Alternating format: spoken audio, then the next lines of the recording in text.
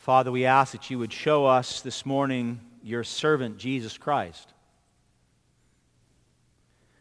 We want to see him clearly as the suffering servant of Isaiah 53.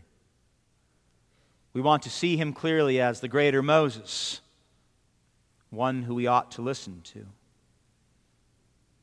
We want to see him as the greatest of all prophets, as the offspring of Abraham. I ask, Lord, that you would be gracious with this gathering this morning, so that as we hear Peter yet preach again to the lost in Israel, we too would be rightly convicted of our sin, that we would repent and return to you. I ask that you would do that for my brothers and sisters and for all your true churches throughout this city, this state, and this nation. We are so thankful that this is your day, Lord, and there are many of your people who are gathered in settings just like this, bringing worship and honor and praise to you, for you are so worthy. Father, I pray that the power that we see here poured out on this lame beggar would be poured out on us this hour, and that by your Holy Spirit, through faith, that we would live as a people utterly changed by the gospel of grace. We want to be those people. We want to be that type of a church. We ask you to do that to bless us, Lord, to bless this community, Cambrian Park, and to bring yourself honor and glory through us. In Christ's name, amen. Amen. Some days we sound like 1,000 people singing. Today was one of those days I just stopped and I thought, how many people are in here singing? I like that. You know, sometimes I think we should just open up these windows so people driving by could hear us singing. What do you think of that? All right. Acts chapter 3, if you don't have your Bible open to that, please do so. We get a chance to see the second sermon of the Apostle Peter. I confessed to you 3 weeks ago that I was plagiarizing a sermon, and I did. I plagiarized Peter's first sermon. I'm going to confess to you again, I'm going to plagiarize again. I'm going to take again Peter's sermon here in Acts chapter 3, and we're going to work through it. A lot of similarities from the first sermon, and then some distinct differences that I will try to draw out from the passage today. The most prominent of which is the identification of Jesus Christ as servant. Now, when I use that term servant, you probably don't hear it the same way that most people throughout human history heard it. Servants were essential to civilization. Servants were used to raise up children and families. They were used to cultivate civil and economic prosperity. Servants were used to go to war and fight for countries. But when we, as a culture, when we hear the word servant, we often think of a place we don't want to be. I would say even now, in our own cultural moment, we usually look down on servants. And we look at it as a place you might start in life, but you don't want to end up as a servant when you die. In other words, in our self-serving culture, the mantra would be better to be served than to serve. Now, if you know anything about Christianity, that runs contrary to the entire Christian worldview. Even more importantly, it runs contrary to the very mission of God, sending His Son, the faithful servant, to die for the sins of many. In fact, in Matthew chapter 20, after Jesus taught the church, His disciples, that a fundamental kingdom principle is serving one another. Listen to what Jesus said, Matthew 20:28. He said, "The Son of Man, speaking of Himself, came not to be served, but to serve and give His life as a ransom for many." In other words, the greatest mission by the greatest man in human history was a mission of service.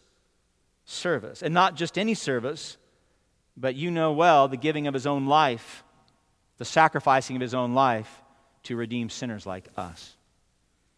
Now, up to this point in our journey in Acts, we've seen some amazing things take place. Jesus has already been ascended into heaven. The Holy Spirit has already been poured out. 3,000 souls were saved and added to the church. And so the church had grown rapidly post-Pentecost. And then we saw last week, if you were here with us, we saw the first post-Pentecost miracle. Peter and John are going up to the temple to worship God in the afternoon, and there's a lame beggar who had been lame from birth sitting outside of the the court of the Jews, unable to enter and worship God. And God, through Peter, heals this man completely. And then brings such a crowd that Peter has an opportunity, and he's not going to miss it, to preach the gospel of Jesus Christ once again. And the sermon it's a very basic sermon. It's divided into two main parts. The first part is him making the connection between this man's healing and the power that comes through Jesus Christ. And then he calls all the Jews there to repent of the rejection of Jesus and put their faith in him. So if there were a theme for our sermon today, it would be this: God's servant restores repentant sinners. God's servant, Jesus Christ, restores, makes whole, makes complete those who repent to God. And so I'd like to look at that. I'd like to look at the work of this servant, and I'd like us to receive it with great joy and great encouragement. And I'd like to do that in two ways: that how sinners like us can, one, be empowered by faith, and number two, be restored through faith. To be empowered by faith and to be restored through faith. Now, I imagine most of you would say, I could use a little power this morning. I could use a little power after this last year. Most of us, Lori has commented to me several times, we have seemed weary this last year. It's been a hard year. There's a means by which we access power through Jesus Christ in faith that this lame beggar got, and I hope that we can get too. And even greater than that, a total understanding of the restoration that we have in Christ, that you can experience the refreshing and restoration and wholeness that God desires for you, sinner saved by grace. Amen? So do you want to be encouraged? Do you want to be empowered? I do. So let's go. Point number one, empowered by faith. So we left off last week, if you remember, Peter, John, and this lame beggar who now can walk and leap, they're inside the court of the Jews. They're worshiping God. He's inside for the first time. And then they make their way, Peter, John, and this beggar make their way to Solomon's colonnade. And Solomon's colonnade is on the eastern wall of the temple, some distance from the court of the Jews. And what's fascinating is that as they make their way, it's not in the narrative, but we know it must have happened. As they're making their way out of the sanctuary, through the court of the Gentiles, and to Solomon's colonnade on the eastern wall, literally thousands of people are starting to follow. And so Peter gets to Solomon's colonnade, and look at verse 11. We're told this: as the beggar clung to Peter and John, I don't know if he thought, if these guys leave, I'm going to lose my ability to walk, but he's hanging on to them. All the people, utterly astounded, ran together to them in the portico called Solomon's. And so there's an uproar in the city, and people are running because they heard that a miracle, a supernatural miracle, had taken place. And so, of course, God is ordaining a scene, a great scene, for Peter to preach his second sermon that's recorded here in the book of Acts to a captive audience. And so he sets it up, verse 12, he sets up this question. He says, listen, you don't have any idea how this man was healed, but I'm going to tell you, by what power was this lame man made well? But he asked that question in verse 12, but we don't get the answer until verse 16. And so verses 13, 14, and 15, he sets the stage for all those present to be rightly convicted of their sin, that they might repent and turn to God. Look at verse 12. We're told that when Peter saw it, that's the crowd, literally thousands had gathered. When he saw it, he addressed the people, men of Israel, why do you wonder at this, speaking of the healing of the lame man? Or why do you stare at us as though by our own power or piety we have made him walk? I don't know what their looks looked like, what the expression on their faces must have been. But he says, you guys are gazing at us as though we did this of our own power. Now the crowd knows this beggar. He had been there for years next to the gate called Beautiful, worshiping, pleading, and begging for alms. And yet now they see him walking, they see him leaping, and many of them saw him inside the court of the Jews worshiping God. And so the miracle's undeniable, and that's why they've gathered by the thousands. And so they rightly conclude God did something, but they wrongly conclude by what means God did it. And so Peter says, why do you stare at us as though by our own power or our own piety, as though our own devotion to God is so strong that we could make this man well? Why do you stare at us as though we have made him walk?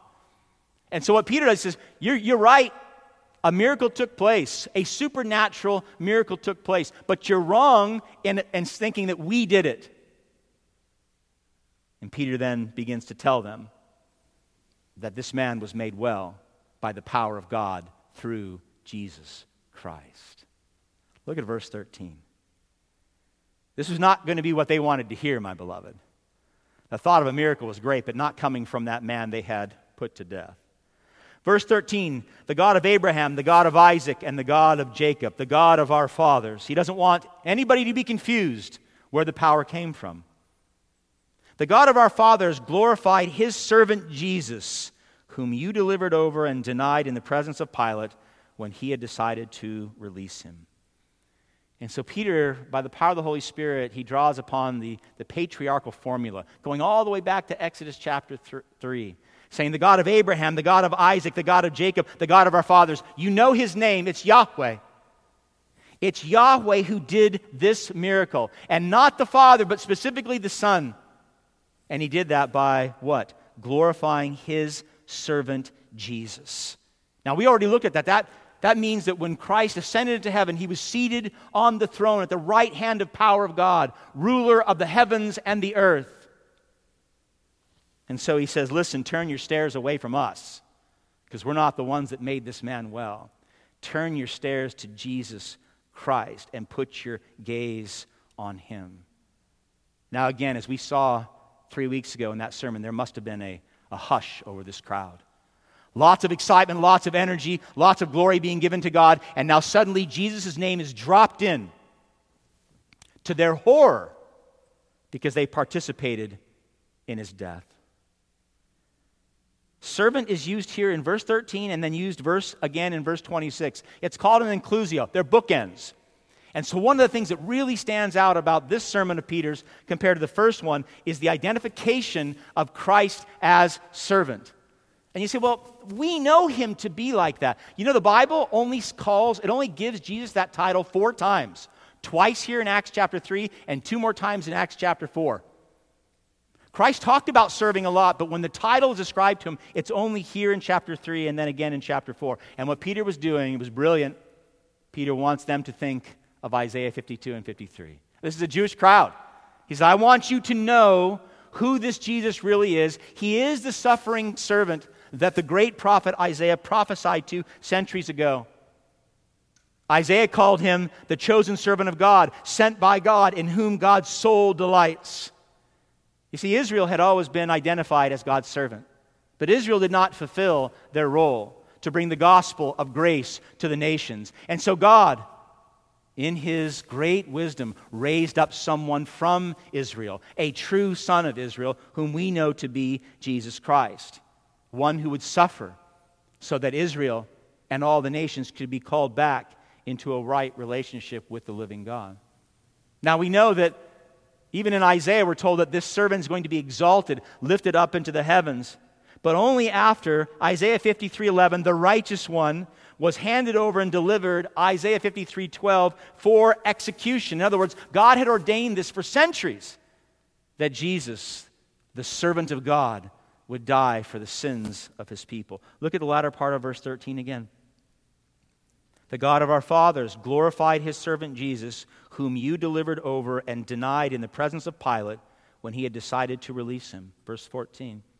But you denied, listen, the holy and righteous one, that's from Isaiah, and asked for a murder to be granted to you, and you killed the author of life whom God raised from the dead. And then he says, to this we're witnesses. Again, my beloved, this is a cosmic uh-oh moment for all those listening. A dread and terror, because they realize the suffering servant from Isaiah chapter 53, the one they had been waiting for to come and restore and make things new, they had actually murdered. They put him to death. The same person they delivered over to Pontius Pilate, the Roman governor, to be executed, was their great Messiah.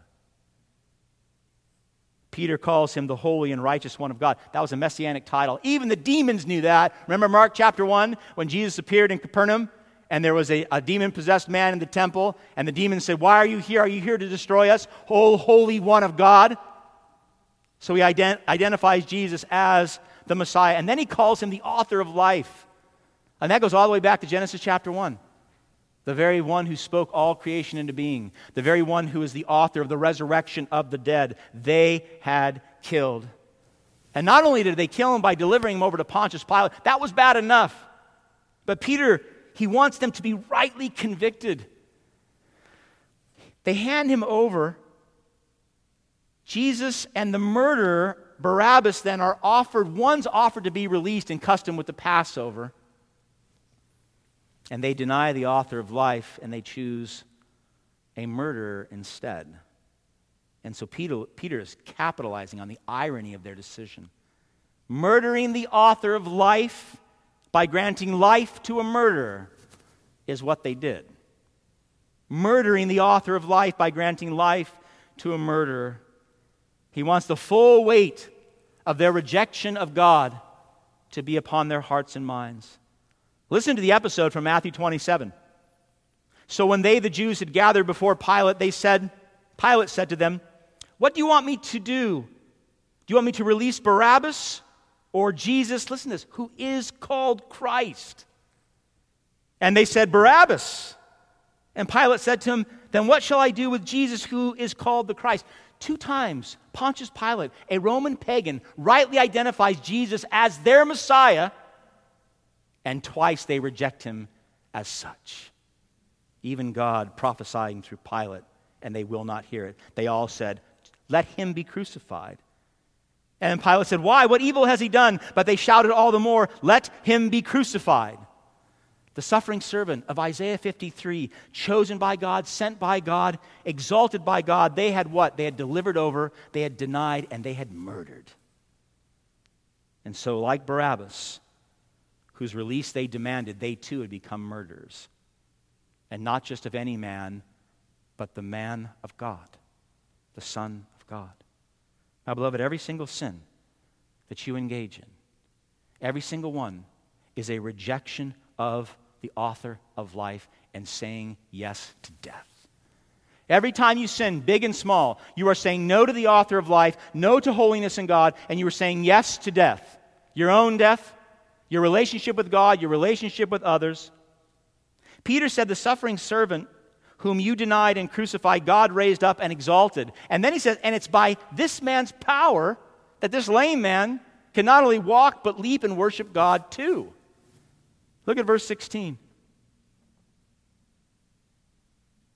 His name, Jesus, there's an emphasis here in the original language. By faith in his name, Jesus, has made this man strong whom you see and know. And the faith is that through Jesus has given the man this perfect health in the presence of you all. So remember, the question in verse 12 was, where did this man get the power to be made well? And he comes back here and he answers it in verse 16. But he doesn't just answer it.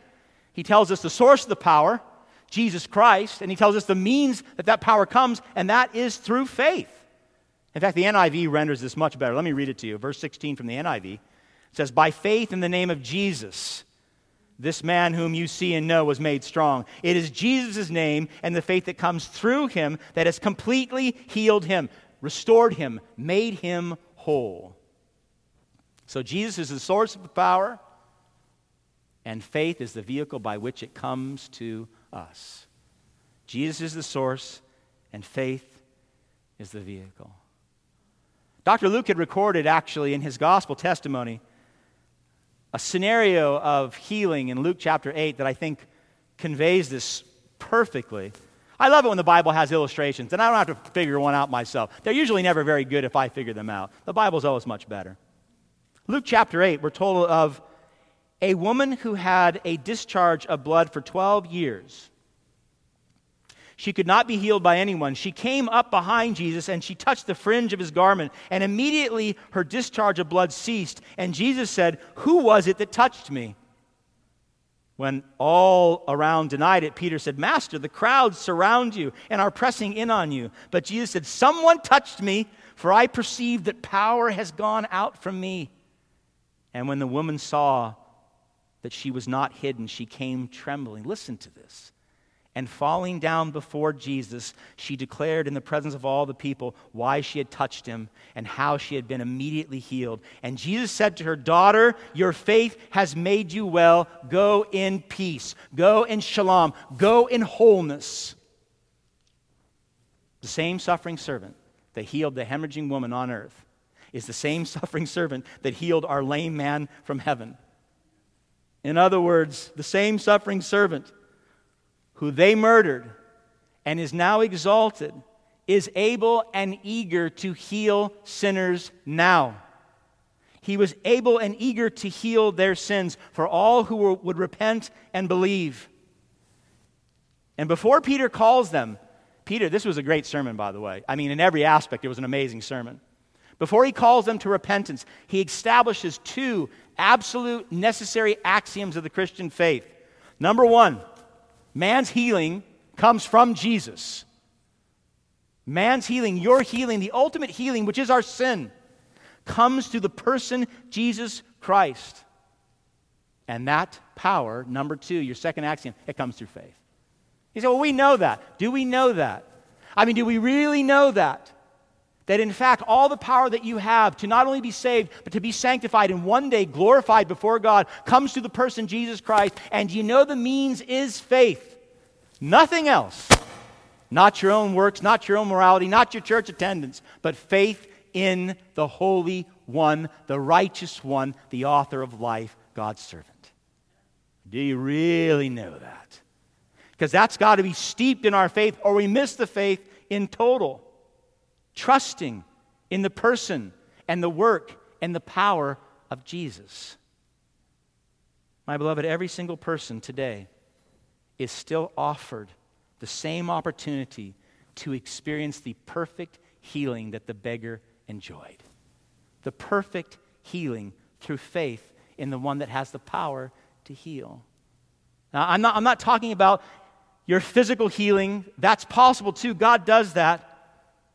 But on this side of heaven, that's really not your greatest concern. Because even if you get healed right now, you're still going to die, right? What you need to be made whole is you need to be made holy by God. You need to be made righteous. Your sins need to be forgiven.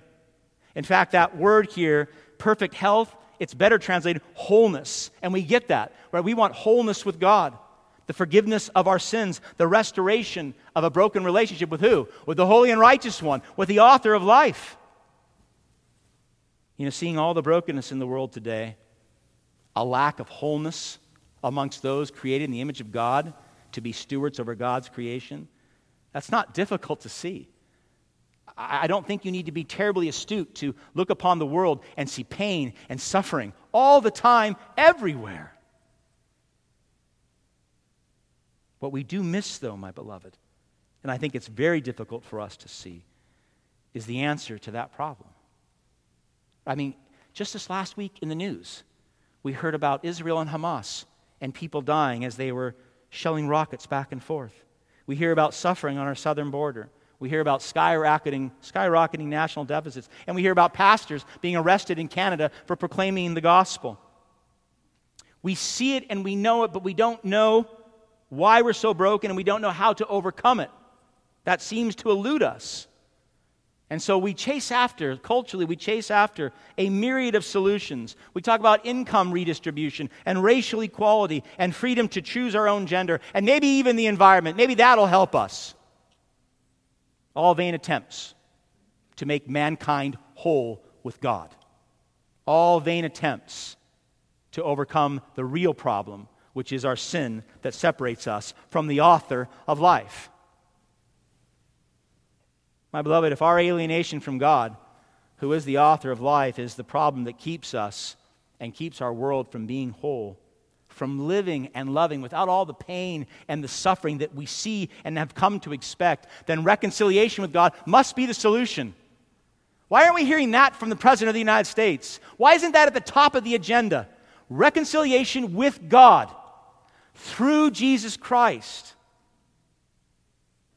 If God offers sinful man reconciliation only through his suffering servant, through the power of Jesus, then the only way, listen, the only way you or your family or your friends or this community can overcome all the brokenness the lack of being whole, the lack of being perfectly healthy. The only way we can overcome that is through Jesus. That's it. That's why we talk about sharing the gospel so much. That's what we say, talk to your neighbors, share the gospel, make disciples, because this is the answer. You say, that's overly simplistic. Maybe so. I'm thankful for that. I like simple answers to complex problems. The complexity of the problems of this world in light of our sin will not be overcome by anything our politicians put before us. The complexities of the problems can only be overcome by the power that comes through the name of Jesus. You know this. We know this. This is not a magical spell. Back in verse 6, when Peter said to the man, in the name of Jesus of Nazareth, rise up and walk, he did not cast a spell on the man. He declared healing.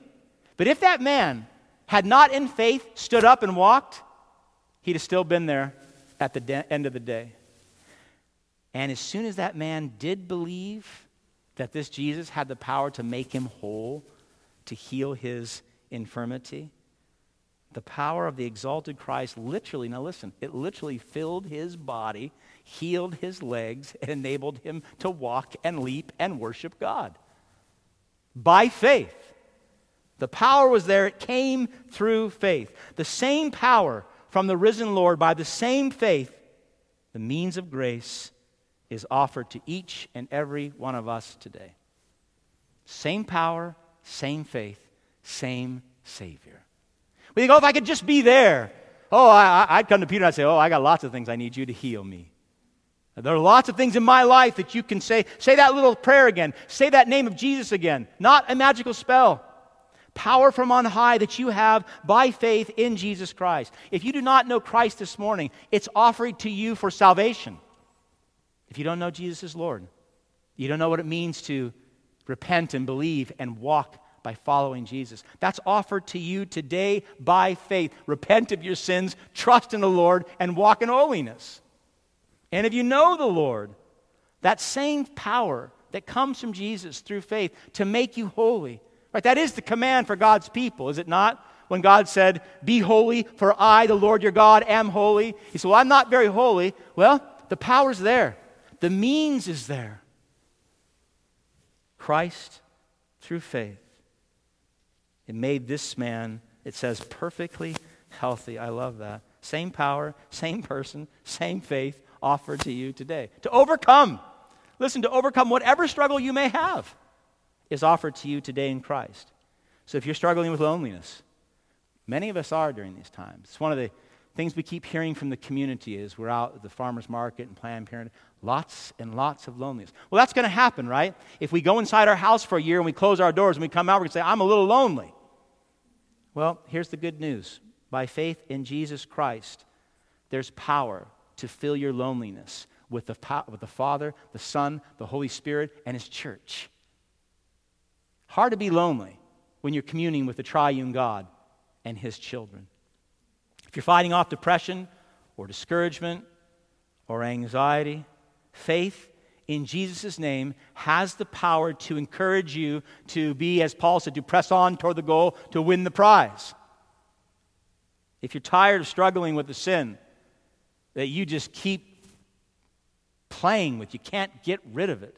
If you're tired of your life not bearing much fruit, this morning, this day, there's power in Jesus' name to overcome that sin once and for all, to put it to death, to mortify it, and never be tempted by it again. And there's power in the name of Jesus to have you, saint, saved by grace, bear how much fruit? 30, 60, 100-fold. There's power this morning by grace through faith in Jesus. Power to become that type of tree that Jeremiah so eloquently described in Jeremiah 17. I want to be this tree. Blessed is the one who trusts in the Lord. That's the vehicle, that's the faith. Whose confidence is in Him. Listen to what God will do. He will be like a tree planted by the water that sends out its roots by the stream. It does not fear when heat comes. Its leaves are always green. It has no worries. Oh, my beloved, no worries in a year of drought and never fails to bear fruit. I want to be that tree. I know most of you want to be that tree. How do you get there? Power in the name of Jesus, faith being the vehicle. Living like a childlike faith before Christ, listening to Him, listening to the Word, listening to the Holy Spirit in the context of the church, and simply obeying. Oh, how revolutionary, you say, Pastor. But it really is. I mean, this is not profound, deep theology, and yet it's the very foundation of our walk with the Lord, is it not? Faith in the name of Jesus.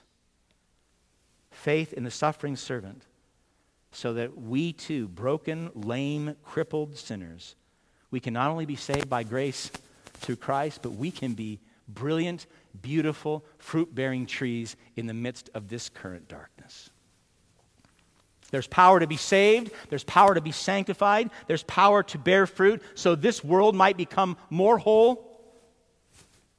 All right. You like that first point or not?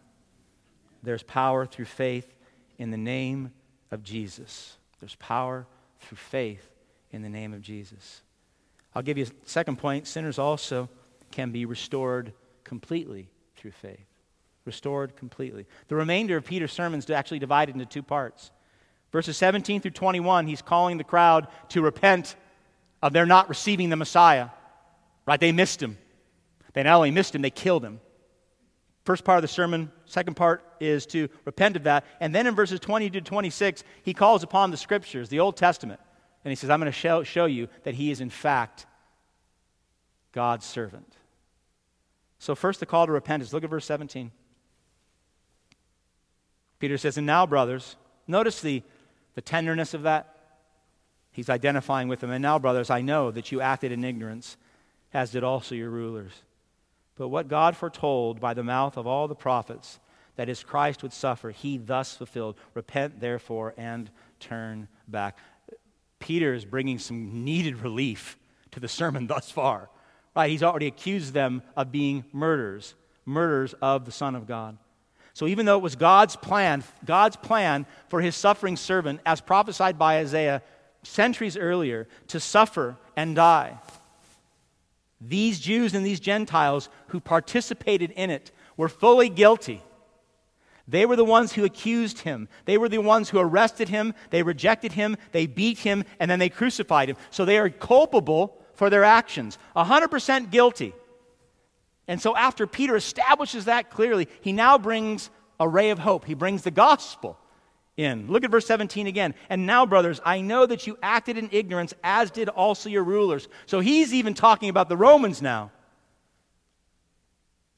When they killed the author of life, the holy and righteous one of God, they did not recognize that he was the suffering servant sent and prophesied to in Isaiah 53. In other words, it was a sin of ignorance. He said, well, I've tried that with a police officer. I got pulled over, and I was speeding, and I said, I didn't know the speed limit, and they said, sorry, you still get the ticket. Right? Sins of ignorance do not resolve as guilt. And that's true. They were still guilty. But according to Mosaic law, now listen closely, they knew the law, and according to Mosaic law, there was an opportunity for forgiveness for sins of ignorance. Listen to Numbers chapter 15, verse 28. The priest is to make atonement before the Lord for the one who erred by sinning unintentionally, by sinning in ignorance. That person will be forgiven. Now listen to this. But anyone who sins defiantly, willful, unrepentant sin, must be cut off from the people of Israel. In other words, Peter he's not cutting them any slack here. What he's doing, he's saying, listen, you murdered God's Son. You are guilty and deserving of death. But what he is doing, my beloved, is he's giving them a second chance. He's giving them a chance to be made right with God, even though they killed God's servant. They participated fully in the murder of the author of life. That's a big deal. That's a big deal to kill the righteous one of Israel. But Peter's saying here, you have an opportunity. Because God is infinitely gracious and infinitely merciful, and he wants you to be restored to him. You can be forgiven. You can repent. You have a second chance. And if you don't know that about Christianity, then let me tell you again, you have a second chance. It's got to be some of the greatest news of the gospel. Because when we first hear the gospel, our first thoughts are usually, if we are truly hearing it, I have no hope. And yet you do in Christ. Look at verse 19. Peter says, in light of this, repent therefore, and turn back that your sins may be blotted out. Verse 20, that times of refreshing may come from the presence of the Lord. You see, in rejecting God's servant, they were rejecting Yahweh. They were rejecting their God. And therefore, true forgiveness, according to Numbers, in order to, if you committed an unintentional sin, you'd bring a 1-year-old female goat to the altar to be sacrificed. That's not what Peter's saying you can do. By rejecting God's servant, they rejected God, and they needed to change by putting their hearts and their minds to Christ, believing that He is, in fact, their Messiah, repenting and trusting in His power to save. These were the necessary actions for them to return to God, and they still are today. There's no sacrifice that you can make. There's no offering to the church. There's no good work that you can do. Your only hope is the only hope that they had, returning to God, confessing their sins, and putting their faith in who? The power of Jesus Christ to save through faith, because that's the only hope. Repenting and turning back to God. Oh, that had been familiar language to them. They had heard about their forefathers for centuries who would turn away. God would call them to repent, and then they would repent. Again and again, going to their idols. I think the greatest example comes from Jeremiah. After revealing Israel's spiritual prostitution by worshiping false gods, listen to what God says to their forefathers in Jeremiah 3. Return, faithless Israel, declares the Lord. I will frown on you no longer, for I am faithful. I'll be angry no more. But then he says, only acknowledge your guilt, that you have rebelled against the Lord your God. Return, faithless people, declared the Lord. And they did. So like their forefathers, all the Jews standing there realized in rejecting Jesus, they were rejecting God. They had become a faithless people. The Jews, known for their faith in Yahweh, had become a faithless people in killing the Messiah. And so God says to them through Peter, repent and return to me when? Immediately. Do not wait. My beloved, each of us needs to hear and do the same this morning. Many idols in our lives, are there not? Many idols. I don't know what yours are: security, popularity, money. Idols that fight for your allegiance, fight for your love. Idols that need to be turned away from, that you might turn back to God, that you might be healed, and you might receive amazing blessings that come for all who are faithful, not faithless. Peter actually lists 3 here in this passage. I'm sure you heard them. Look at verse 19. The first is the blotting out of our sins. That literally means, it's such a great Greek word, it means to rub it out until you can't see it no more. Rub it, gone. You say, well, I need that because I stand guilty before a holy God. I need my sins forgiven. Amen, you do. Not only do you need your sins forgiven that you might have eternal life, but you need your sins forgiven right now. So that barrier that keeps you from being whole, like the lame man from becoming perfectly healthy, you need them forgiven so that you can commune with the author of life and actually live life. But there's a second thing. Peter says if you repent and turn back to God, your sins will be forgiven, and times of refreshing would come from the presence of the Lord. I don't even know if I need to elaborate on the word refreshing, because I hear that, and all these incredible thoughts come to mind. Just incredible, beautiful thoughts of, I need to be refreshed. It's actually a really difficult word. It's the only time it's used in the Bibles here, and then it's used in the Septuagint, the Greek version of the Old Testament, in Exodus chapter 8, verse 11, when God relieves Egypt of the plague of the frogs.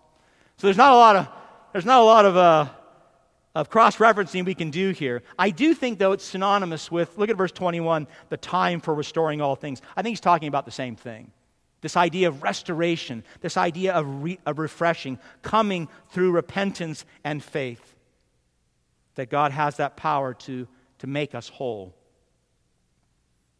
to bring refreshing in our relationship with Him, to bring restoration in our relationship with one another, and with the lost world. First to the Jews, then to the Gentiles, all culminating in the third blessing. Look at the latter part of verse 19. He says, repent and return so that He, God the Father, may send the Christ appointing for you, that's Jesus, verse 21, whom heaven must receive until the time for restoring all things about which God spoke by the mouth of His holy prophets long ago. So Christ ascended into heaven, and He's not going to come back until it's time to restore all things. So listen, here's the phenomenal news. Repent and turn back to God, and you'll be forgiven of your sins. You'll be refreshed. You'll be restored. And you will get to wait for the Savior to come. And when He returns, He will see you as a friend. He will see you as a friend. You will see Him as a Savior, not a judge. Verse 19 again, that He, God the Father, may send the Christ appointed. He said, for you, that's Jesus. The same Jesus that ascended to heaven. In Acts chapter 1, He's going to return in glory. He's going to restore all things. He's going to make all things new, all things whole. The question for the Jewish audience, the question for us and for mankind throughout the centuries is not, listen closely, it's not how we will receive Him when He comes. We got that wrong the first time. The question we need to ask ourselves is, how will He receive us when He comes? How will He receive us? The first time we rejected Him as the holy and righteous one, we rejected Him as the author of life, and we had Him put to death. This time when He comes, He will come as the reigning King that He is, with all the angels and all the saints, and He will bring heaven down to earth. And listen, there'll be no second chances on that day. No second chances. Peter's audience, they denied the Christ the first time. He's saying, listen, repent and turn back. This is your second chance. It's the same for us, my beloved. When you sinned against God, you were born into sin, you lived a life of sin, you made yourself an enemy of God. God is saying to you, this is your second chance. Repent and turn back to me. Put your faith in Jesus Christ. They had ample revelation. We have more. We have more. We have information. We have revelation at our fingertips. You have smartphones where you can pull up Scripture and have God speak directly to you. They were now without excuse. We are without excuse, my beloved. In other words, if you reject Christ now, if you continue in willful, unrepentant sin, then it's no longer a sin of ignorance, right? And if it's not a sin of ignorance, then the law makes it very clear you will not be forgiven. Listen, this is from Numbers 8 again, verse 31. Because they have despised the Lord's word, Jesus Christ, salvation by grace through faith in Him, because they have despised the Lord's word and broken His commands, they must surely be cut off. Their guilt remains on them. My beloved, the return of Jesus to bring times of refreshing will only be refreshing to those who know Him and receive Him and follow Him in this life. It will only be a time of restoration and a time of healing for all those who have put their faith in the power of Jesus' name here, before you take your last breath. All those who refuse in this life will be rejected in the next. They won't be looking for the day to come with any joy. They'll be like those in Revelation 6:16, who called out to the mountains and the rocks, fall on us and hide us from the face of Him who sits on the throne and from the wrath of the Lamb. That is Jesus. That is Jesus. So with the return of the Messiah upon their hearts and minds, and I pray upon yours, Peter closes his sermon with a final call to repentance. He's giving them no slack. He's saying, Jesus is the Christ. Repent and follow Him. And of course, he's going to pull out, if you're speaking to a Jewish audience, you're going to pull out a trump card, and that's going to be Moses. Go to Moses. They may not listen to Peter, but they'll listen to Moses. So he quotes Moses. He quotes Moses from Deuteronomy chapter 18. Listen to it. Verse 22, look with me. Peter now is preaching. Moses said, the Lord will raise up for you a prophet like me from your brothers. Of course, he's speaking of Jesus. You shall listen to him in whatever he tells you. Moses said that, speaking of the Christ. And so Peter's saying, listen, we know what happened to our forefathers who did not listen to Moses. It did not go well with them. They perished in the desert. They did not enter the promised land. They did not know the rest of God and being with God's people in the land that flowed with milk and honey. And so he quotes Moses to say, the warning applies to you too. My beloved, the warning applies to us too. They rejected Moses and they suffered a horrible fate. Jesus is the greater Moses. Jesus is the greater prophet. Reject the teachings of Jesus, and your end will be judgment too. Look at verse 23. And it shall be. This is Moses still speaking. And it shall be that every soul who does not listen to that prophet, Jesus Christ, shall be destroyed from the people. Refuse to listen to Jesus, who is God's servant, you're refusing to listen to God. Refuse to listen to God, you'll be cut off from God and from God's people.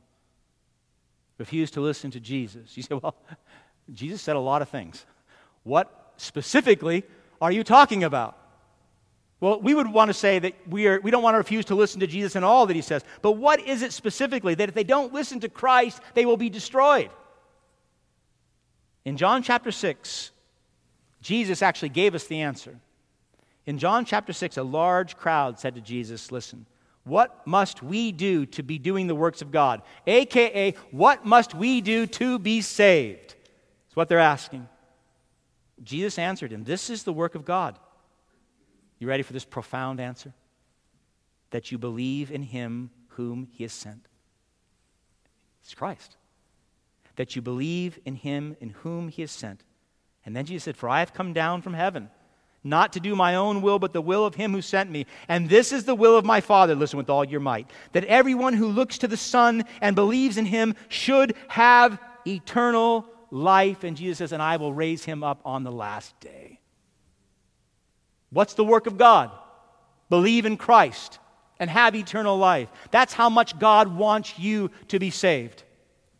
Eternal life, enjoying the ultimate and eternal promised land. Through repentance and faith in whom God's suffering servant. This is the gospel message. It's always been the gospel message. Going all the way back to Moses in Numbers, saying, listen to the prophet. Listen and obey the prophet. Jesus Christ, the greater Moses, the greatest prophet. Verse 24, and all the prophets who have spoken from Samuel, so Moses to Samuel, and all those who came after, every single prophet also proclaimed these days, what days? Days of refreshing, days of restoration that come by grace from God through faith in Christ. The prophets have been talking about it for centuries. And now they have arrived. And it was going to begin with the Jews. Look at verse 25. You are the sons of the prophets, Moses, Samuel, and all those who came after. You are the sons of the prophets and sons of the covenant that God made with your fathers, saying to Abraham, and in your offspring shall all the families of the earth be blessed. These were the covenant people.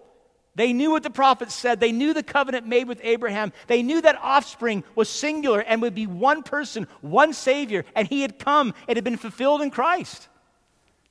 So Moses is saying, you know, you of all people know that this is God's servant, God's suffering servant. And God, being gracious, sent Christ to them first, to the bloodline of Abraham. Look at verse 26. God, having raised up his servant Jesus, sent him to you, the Jews, first, to bless you by turning every one of you from your wickedness. God does not want a single one of his people to perish. God's suffering servant, the greater Moses, the greatest prophet, the seed of Abraham. Peter can't make it any more clear to this group of Jews who this man is. Sent to them that they might turn from their wickedness, for their rejection of the Son, and be what? And be made whole with God. Such a simple message, and yet utterly life-transforming. It was their second chance. It was their second chance not to be cut off from God or from God's people. Now, the Jewish culture, if you do not know this, that would have been their greatest nightmare. If you were to say to a Jew in the first century, living in Jerusalem, what is your greatest fear? They would say being cut off from God and being cut off from God's people. And yet here, Peter's saying, if you do not receive Christ as the Christ, you will be cut off. You see, the Jews understood something that I still think we miss. They understood that the good life, and when I say the good life, erase the Western picture of that. The good life is wholeness. The good life is not being broken. Broken inside, broken in your relationships, broken in a culture. The Jews called it shalom, peace, wholeness, completion with God. They understood that the only way that a person, someone made in the image of God, can be whole, can be complete, and live the real good life is having a right relationship with God and with God's people. That's why this threat of being cut off from the people, being cut off from God, was so horrific to the Jews. They could not fathom it. They could not fathom how bad it is. So my question to you, as I close, is does your life reflect that same priority? God and God's people. Would losing God and God's people be the worst thing that could happen to you? Now, intellectually, and in terms of your orthodoxy, you'll say, well, of course, I love the Lord my God with all my heart, mind, soul, and strength. That would be the worst thing. I love God's church. That would be the worst thing. But in terms of how you live, is it really the worst thing? And would others be able to know that by how you live your life? Would others be able to say to you, oh, I know that if you lost God and God's people, that would be a nightmare for you because of your time and your energy and your monies. It's devoted to God. It's devoted to the bride. Would people be able to see that? Or would they say, no, I think that the worst thing that could happen to you would be for your career to come to an end. I think the worst thing that could happen to you is that your children may get sick because you idolize your children. I think the worst thing that could happen to you is that your 5,000 square foot house might burn down in a fire in the Santa Cruz Mountains. Right? People will know us by how we live. No one questioned Jesus' love for the Father or for the church. No one. He was perfectly obedient to God's perfect word, allowing his own people to hand him over to a pagan governor, allowing his own people to trade him like a baseball card for a murderer. The holy and righteous one, the author of life, permitted his body to be broken, his blood to be spilled for enemies, so that through his suffering he might serve us by what? By forgiving us of our sins and bringing the refreshing and restoration that we need, and that is wholeness with God. Christ did this great work so that sinners like us, through repentance and faith in his name, might be saved. My beloved, if this love for you is real, then people will know. They'll know. They'll say, oh, the worst thing that could happen to you is you losing God and the community in which you have been saved into.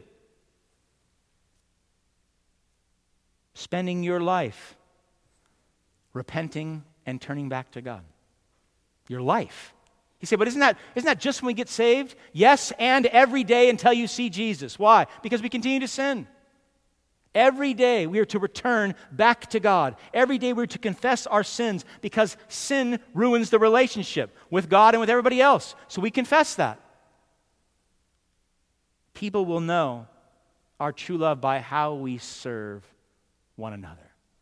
I think it's utterly profound and appropriate that Peter identified Jesus as God's servant. So too you now in Christ. You're God's servant. Do your brothers and sisters see that? Do they see you serving one another by fighting for one another's faith, encouraging you to press on, being here so that you might know each other's struggles and lift them up when they are discouraged?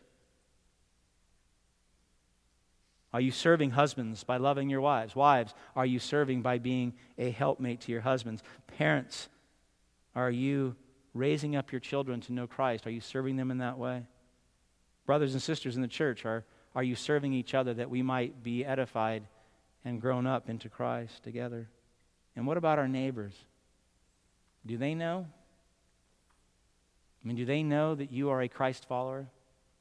Do they know the most important person in your life is Jesus Christ? And do they know that the church matters to you? Do they even know Christ? That Christ came to serve us by dying on the cross, revealing that to us that we might repent and believe. Do your neighbors know about this man of sorrows? Do they know? Do they know his name? Do they know that they have a second chance? Because they are sinners too. Do they know they have a second chance? That there's power in the name of Jesus through faith to save them too? Young and old, do they know, my beloved, that they can be refreshed by the gospel? Have they heard it from your lips? I want my neighbors to sing what we had a chance to sing. I want them to sing it with us in the eternal realm. Man of sorrows, what a name for the Son of God who came. Ruined sinners to what? To reclaim. Hallelujah, what a Savior. Lifted up was he to die. It is finished was his cry. Now in heaven what? Exalted high. Hallelujah, what a Savior. When he comes, our glorious King, to his kingdom us to bring, then anew, complete restoration, complete refreshing, then anew this song we'll sing. What will we sing? Hallelujah, what? What a Savior. Oh, my beloved, I pray that from Peter's sermon, you can see what a Savior you have. He is the suffering servant. He is the greater Moses. He's the greatest prophet. He's the seed of Abraham. And he gave his life to bring us in. Hallelujah. What a Savior. Amen? Let's pray.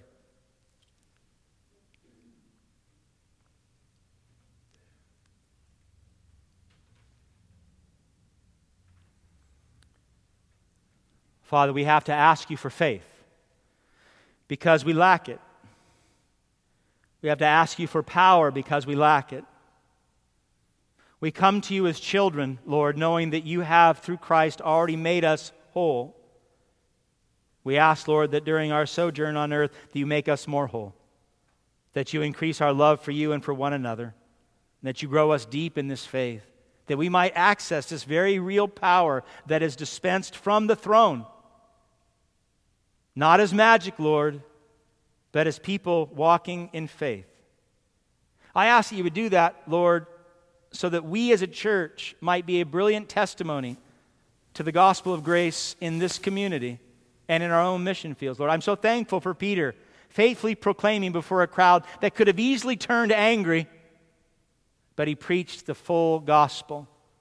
He declared the death and resurrection of Christ, and he called them to repent. May us, Lord, may this church have the same bold testimony with our mouths, that we might love our neighbor rightly, telling them about a crucified, risen Savior and their need to repent too. And then, Lord, be pleased to save many through this church. Redeem many souls through this church, Lord.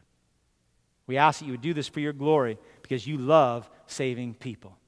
Do it for your glory. In Christ's name, amen.